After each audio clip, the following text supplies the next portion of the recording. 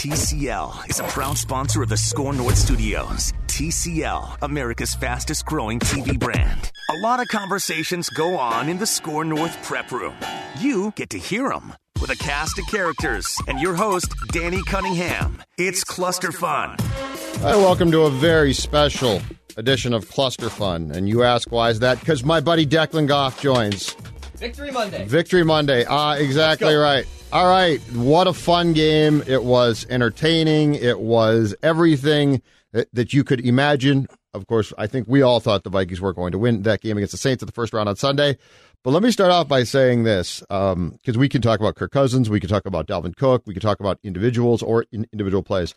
But Mike Zimmer, that defensive game plan, I'm going with this. It is one of the top 5, maybe top 3 defense or one side of the ball game plans that I have seen from a Vikings coach in my time watching this team, which extends back to the 1978 season. I'm not talking about scheme. Like, I'm not talking about 98 Vikings high-flying philosophy, which was great. I'm talking about one game, you got to win, and you go in with a plan that makes your defense look as good as it probably did back in 2017 before the Minneapolis Miracle. That's right. I think going in, I don't think any of us expected Zimmer to really shut down Drew Brees and the Saints offense, like really put the clamps on him. And for them to go out and shut them down, I mean, I was shocked. I thought it'd be, with 2 cornerbacks out, Drew Brees was going to be a surgeon just dissecting this Vikings defense. And credit Everson Griffin to Danielle Hunter, the way they were used on the line, putting both on the inside too. I mean, it sounds so simple just to do that, but then you see it done and it's executed, and you're like, wow, what a genius move. And they didn't see it coming. No, they never did. Didn't see it coming. I believe it was Collar that said, he asked Danielle about that after the game, and he said he knew if they put pressure on the inside, that Brees was going to melt. And he melted. Yeah, and I think the extension of the quote from Danielle Hunter was the fact that they had seen Atlanta do that in the Falcons game at the Superdome when the Falcons upset the Saints.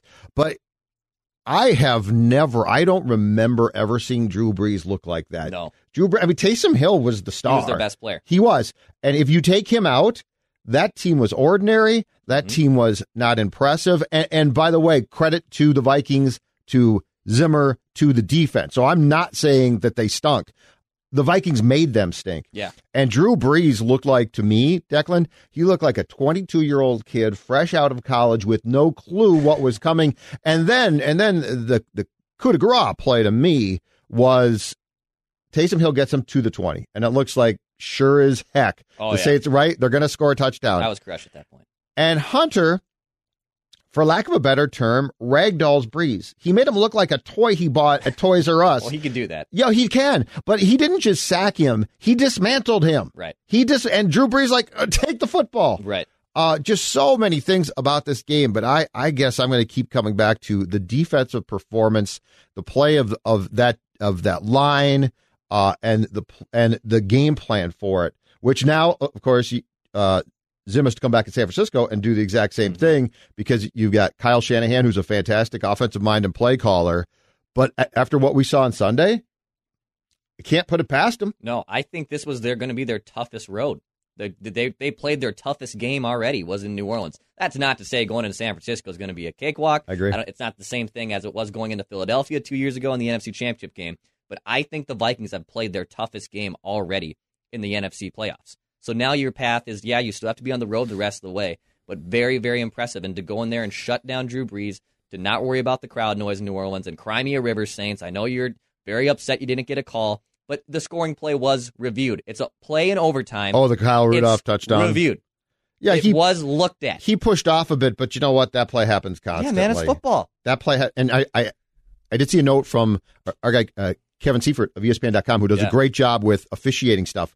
Kevin actually had a thing that said, I believe that there were 3 touchdowns early in the season nullified by plays like that at the goal line, including the week 2 Dalvin Cook play, which I think was a touchdown pass to Stephon Diggs. Yes. But Cook interfered. He interfered with the Packer.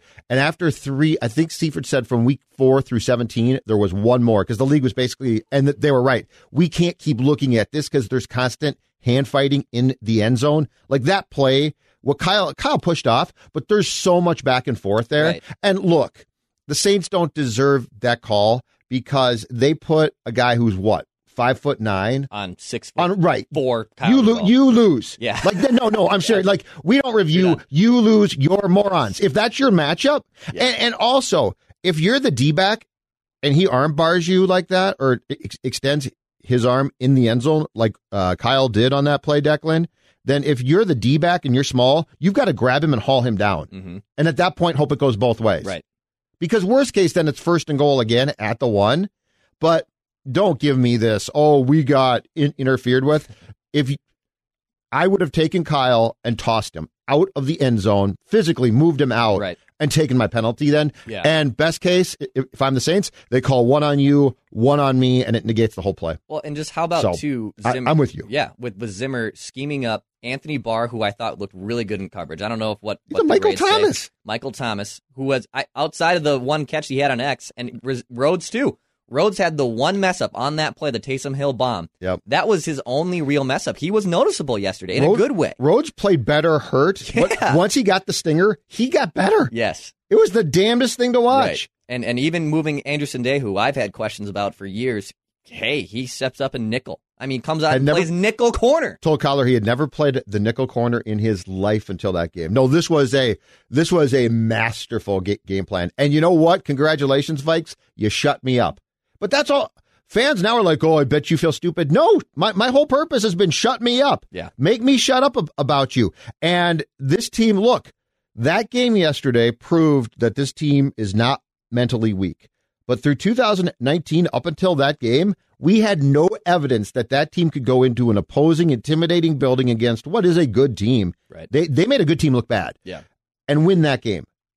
We didn't. No, I didn't. You didn't go into Green Bay. You didn't win. Right. You didn't go into Chicago and win. You didn't go into Kansas City against a backup quarterback and win. You didn't go into Seattle and win. So my point was shut me up, and they did, and that's fantastic. That's what you want. And I said they had no chance against the Saints. There is no way that I will say that they have no chance. I'm with you against San Francisco. And what's weird is the path continues to get easier. Yes. Like if you get past San Francisco, now you got Green Bay or Seattle. Bring it on. Love that. So who knows, but that was impressive. Mm-hmm. And I do find it intriguing, too, that we have, so the decline, and I use that term loosely in quotes, but the decline of the Vikings defense is thought by many people began in the second half of the Minneapolis Miracle game, right? Yes. Because that defense was dominant through the first half of that game. And then in 2017 playoffs, they go behind the Saints in the second half of that game. Yep. And then they go to Philadelphia and get smoked because they came back and obviously won on the miracle pass from Keenum to Diggs. It's funny that this is now the bookend to that game is this game where now you said that is easily, I think, the best that this defense, because he looked dominant, has looked since the first half probably of that Saints game. Right. And look, Drew Brees still orchestrated a 10-point comeback in the fourth quarter for the second straight time. I mean, it had all the recipe, and even when Dalvin Cook was down by contact, thank God, even when we thought a strip sack for a touchdown. Yeah. I thought that was it as well, and thank God he was down. But Dalvin also being back, that was huge. He was 100%. Dalvin Cook was 100% in that game. Well, he had to be respected for sure, too. Yeah. Yes, agreed completely. So that was huge. He was, and Thielen was. Yes.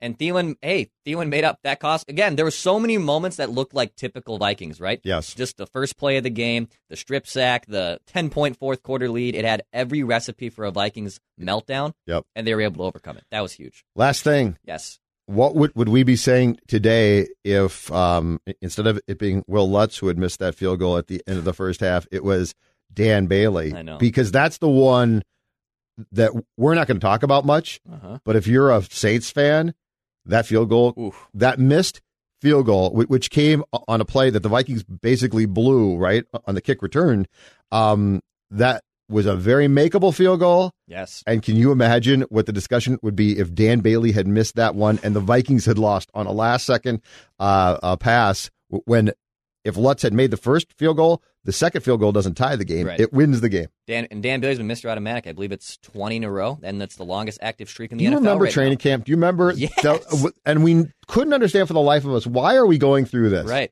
Dan Bailey's been great. He's been awesome. Good for Dan Bailey. All right, we are done. Cluster fun. You like that? But yes, but we are just starting today. You like that? Vikings event line, Score North, mobile app, Apple, Android, Score North on 1500 comes up at 10 o'clock. We're going to be taking your calls from 10 to noon. Plenty of reaction, plenty of celebration, I'm sure. One hell of a performance. 651-646-8255 if you'd like to join the conversation. 651-646-8255. I'm Zolgad. He's Declan. He was there. Now he's here. It's the magic of moving pictures. We'll talk to you.